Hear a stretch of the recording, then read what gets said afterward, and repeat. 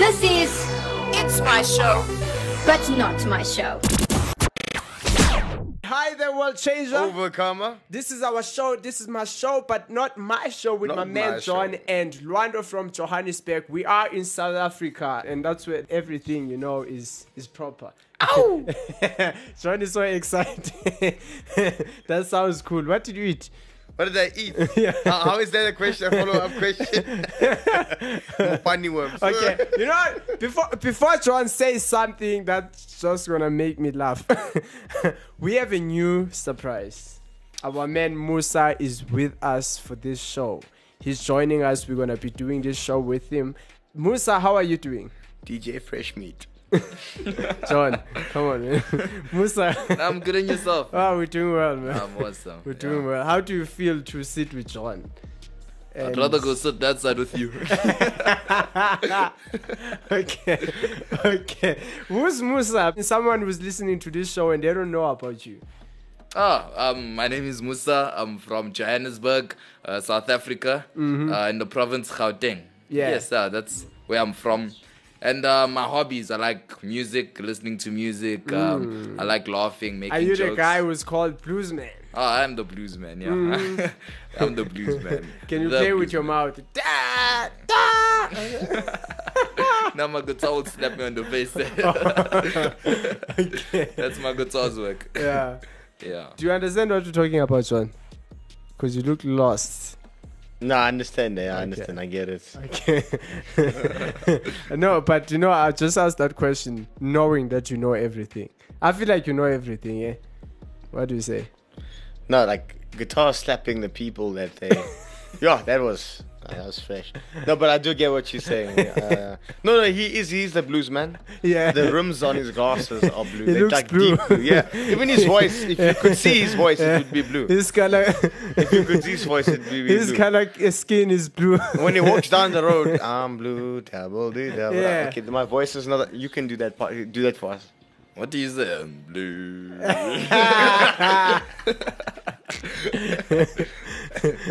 That's my man, John. Mr. John, what do you have for us? What are we talking about? Okay, so on today's menu. Okay. We're talking about food. We're talking about the Bible. No, the Bible is a spiritual food, so Yes. Give Okay. us a So spiritual the main menu. course today is 2 Samuel. So we're gonna be talking about the rest of the story of following David and Samuel's writing basically of David and the rest of his life. And we're going to, if you want to have an overview, basically what happens is after 1 Samuel, the battle of the Amalekites, what happens is that in the first chapter, there's an Amalekite that actually escapes from the battlefield and then actually goes to David. And David is taking a rest with his men after the war. And they're sitting down, and so he approaches this Amalekite. He approaches David, and he has Saul's crown and his bracelet. And usually, when you take the crown of a king and you basically dethrone him. So this guy comes up to David and he says to him, "Look, Saul has fallen in battle," and so David asks him how, and he said to him that he came up behind him. And saw that he was still alive. And if you saw in the previous in Samuel, Saul actually was struck with dizziness, and he had this inability to control himself. He was almost drunk with violence and anger, and just he was a mess. And the thing is, even when he fell on his own spear, he was still alive. And so he had asked this Amalekite to kill him because they would have taken him prisoner, and he wouldn't want to go through the torture of that. So David, he rent his clothes with his people, and they mourned until the evening. And the thing that I want to just point on in this chapter specifically, it's just David's character. He mourns for King Saul, who was apparently his enemy. I mean, Saul treated him like an enemy from beginning to end. And if you just look at one of the biggest things that Jesus taught is that you must love your enemy. that is something that carries across from the Old Testament up until the New. So even when killing and overcoming your enemy was still a part of the Old Testament, this thing of loving your enemy, it's a real, like, you mourn the death of your enemy. War isn't a fun thing; it's something that needed to be done, and that's what happened back then. David's character reflected Jesus in that way, and I looked at that and I was like, this is incredible. So he mourned and he fasted for King Saul up until the evening. And even in that as well, what happened is that Saul sent one of the younger men to this Amalekite who came back with Saul's crown. And he asked this Amalekite, he said, how do you not feel shy, or how do you not feel embarrassed to kill the Lord's anointed one, which Saul was? And David, even after seeing Saul in his madness, in his dizziness, in his state where he doesn't know what he's doing because of his jealousy towards David, he still acknowledges Saul as God's anointed one. And so there's that respect between God's decision and Saul, and that David has, that I find incredible. But so he slew that man. He told the younger man to go up and kill him, to fall upon him. He hit him until he died. And so that just also shows that vengeance as well, that's in David, and it's also part of the reason why he couldn't build the temple at a later stage, because his hands were just too full of blood. He had a huge temperance towards murder and war, and bloodstained hands cannot build the temple of God. But if you continue forward in the book, what happens is that David actually retreats back to Hebron. Well, first, actually, because now this is a total failure, and Saul dies, he goes to, well, the war was won, but Saul dies. So to David, it was a total failure, and he goes up to, he actually goes to God before he does anything. He goes to God. He says, God, what must we do now? Should we go to, where in Israel should we go? Where should we go to? And God specifically tells him Hebron. And that's an interesting thing for me, because in the time where you don't know what to do, where there's just nothing, you can go to God and God will give you a specific instruction that you can follow. And to me, I look at that and I see that people in today's time, we don't depend on God like that anymore. We think about the most logical thing. David asked a plain and simple question: where should we go? And God gave him a straightforward answer. He didn't ask why, he didn't ask what. It just made sense to him. And he went to Hebron, and the kingdom was split between Abner and himself. The house of Judah, he ruled over for 7 years. And during that time, there was wars between the Israelites, and they were fighting amongst themselves. Anyway, so it gets to a point where David now goes into there's war on the battlefield, on the main front, on the front lines, and I think many people are familiar with the story where there's Bathsheba, and David has been a very consistent warrior, a very consistent person, and his character has remained strong for the longest time. But the one day that he decides to take a break from war is when temptation snuck up upon him, and his passions as a person as well, like, just overtook him. This is also another thing as well that I see in David. Emotions are an excellent thing. They're an amazing thing. They're a beautiful thing. They have their place. They have their purpose. We're meant to live with them. Even God has emotions. He has anger. He has sadness, and the way that we use them, the way that we place them, is of utmost importance. It's either God's way or no way at all, and those emotions can't be enjoyed. And in this, you see David, who is a very emotionally aware person. He goes out to the balcony and he sees this woman, and she's gorgeous from down below. And in his head, it says he gets swallowed up by her. There's no war out there. There's no battlefield. He's supposed to be out there. He's supposed to be fighting, but instead, it's now midday and he's relaxing. And he sees this woman. He gets his royal guards to call her up into his bedroom. He sleeps with her. So first of all, he finds out that Bathsheba is pregnant, and he gets Uriah to come back from the battlefield, and then to sleep with her, so that the pregnancy would have been caused by Uriah. So that doesn't work out. Uriah is a very devout man, and his faithfulness is to his sword, is to the battlefield, is to even David himself. I'm sure that even that messed up David quite a bit as well. It must have rendered him quite badly. He's trying to get this guy to sleep with his wife, and he sees his own character in Uriah, the character that he built up in his men. He's now faced against it, and now he's fighting against himself, basically, in his people, which is very interesting, especially with the discipleship that we see here in our church.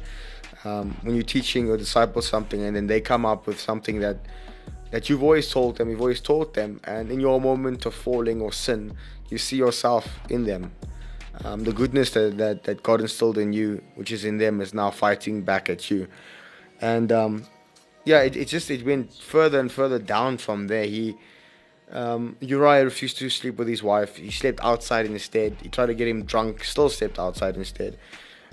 His last option was to send Uriah to the battlefront and get the commander to put him in a section of the war where it was the most heated, and actually purposely get him killed. I'm sure to him it must have been an honor for him to fight and die in battle.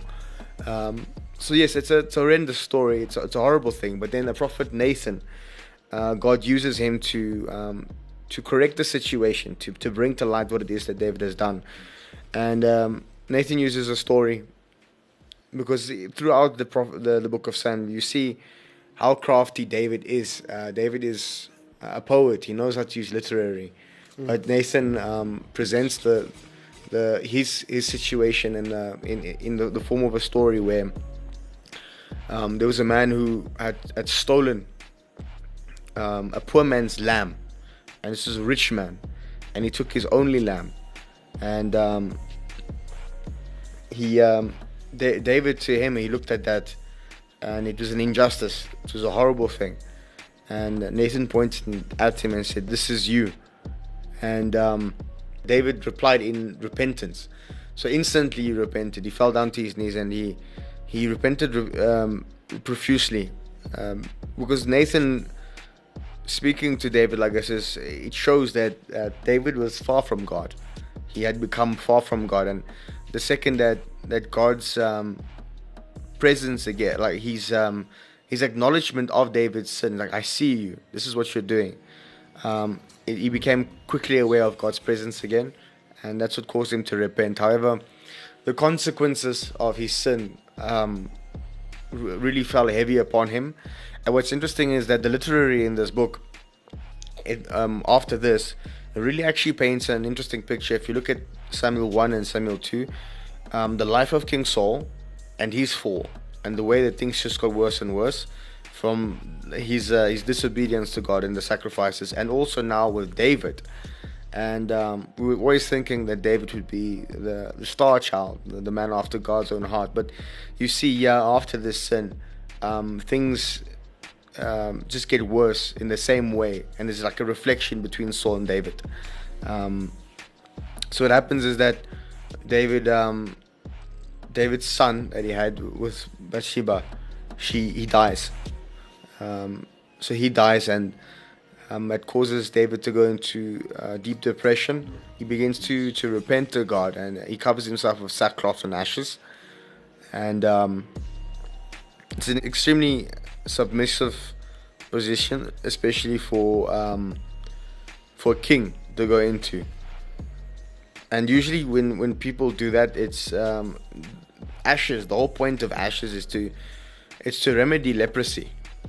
Now, leprosy, you're the scum of the earth if you have leprosy. There's nothing you can do, especially in that time. And for a king to have done that, people would assume that he has leprosy. And so if you look at it from that perspective, he really repented. And then from there, his sons as well started doing immoral sexual activity, sexual sins. And I think that type of curse comes down, is like inheritary.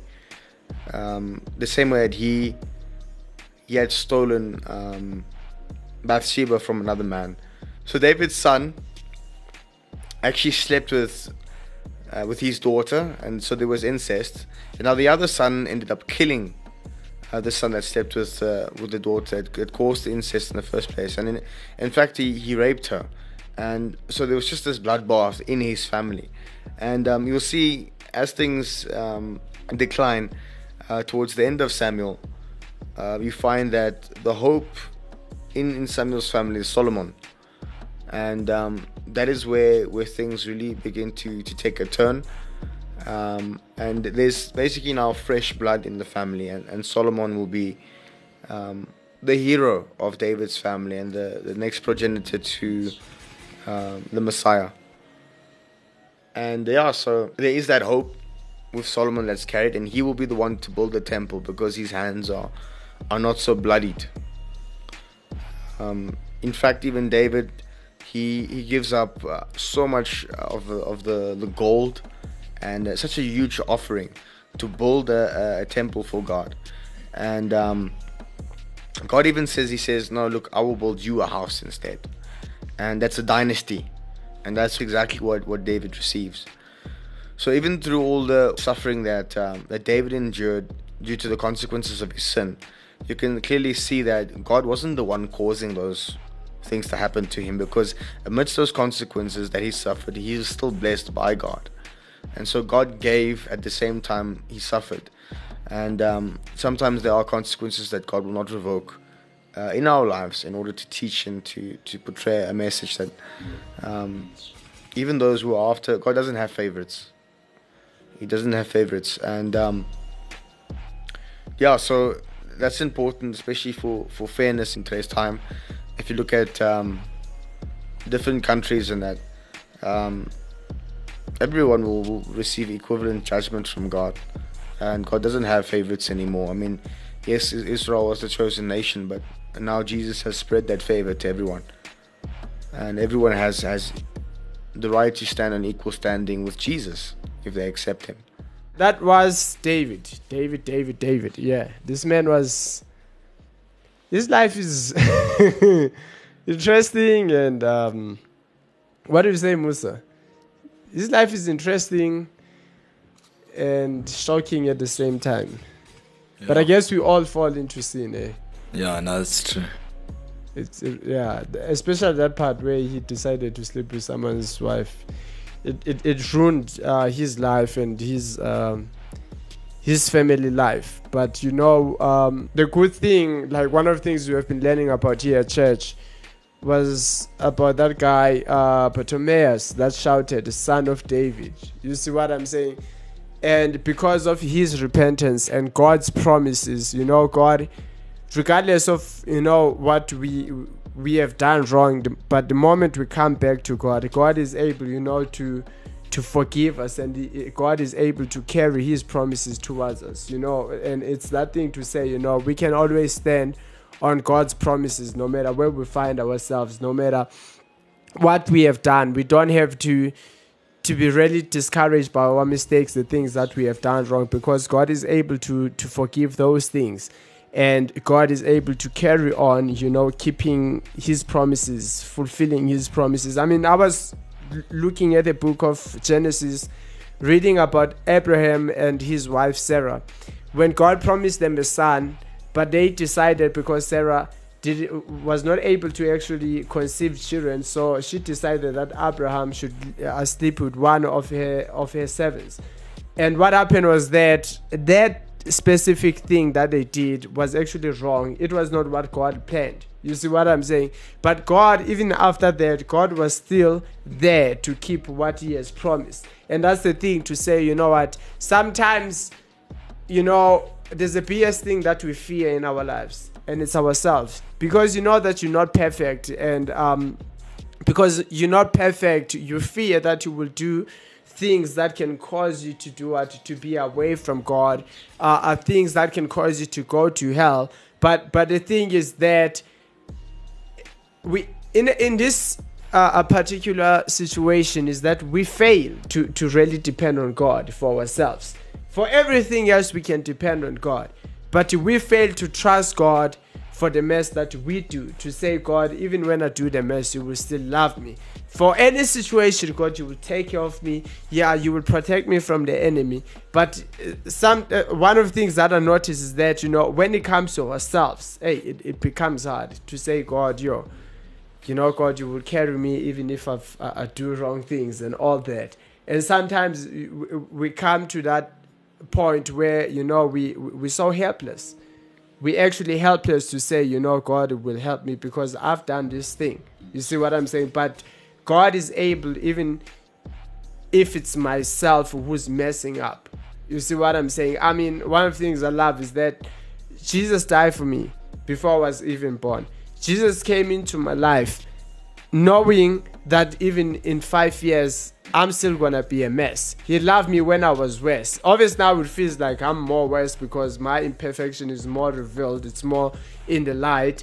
But now what happened was that long time I didn't feel like I was a mess. You see what I'm saying? So while God has actually done so much work, but I still get discouraged by the mess that I see in my life. But the thing is to see God's grace, to say, God loves me beyond. God loves me beyond the mess that I am in my life. And I need to depend on God. In fact, for the mess that I am, it's easy to depend on God for other stuff, like, for provision, for being attacked by the enemy, for coronavirus, whatever it is, whatever sickness it is, but than to depend on God because of the mess that you do in life. And that's where, as people, we actually condemn ourselves. If you look at Judas himself, because he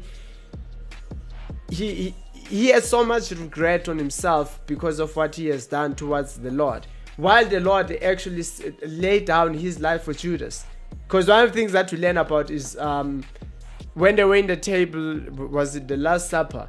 And what happened there, Jesus actually gave him the bread and the wine to actually to show him, yes, you are going to betray me, but I'm showing you this bread is my body broken for you, and this is my blood poured out for you. Even though you're going to do this thing, but know that my body is still broken for you, my blood is still shed for you.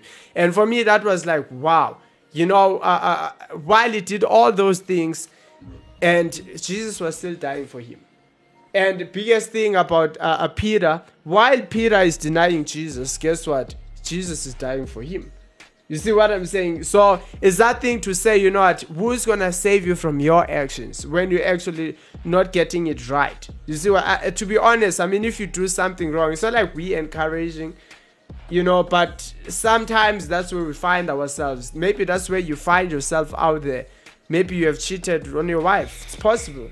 And the only thing, the option that we have now is actually to commit suicide. But the most important thing is to say, God is still able to forgive. God is still able to fix things. You see what I'm saying? And these are the problems that we need faith for, to say, God, even this particular problem that I'm facing, you're actually able to handle this one. You're actually able to deal with it. You're actually able to set me free from this one. So that's one of the things that we learned from David. So with this, we actually closing. And I mean, if you want to accept Jesus Christ, the Lord and Savior, you can pray this prayer. Dear Jesus. Dear Jesus. I accept you. I accept you. As my Lord and Savior. As my Lord and Savior. Amen. Amen. So this is us wrapping our show. I hope you all enjoyed.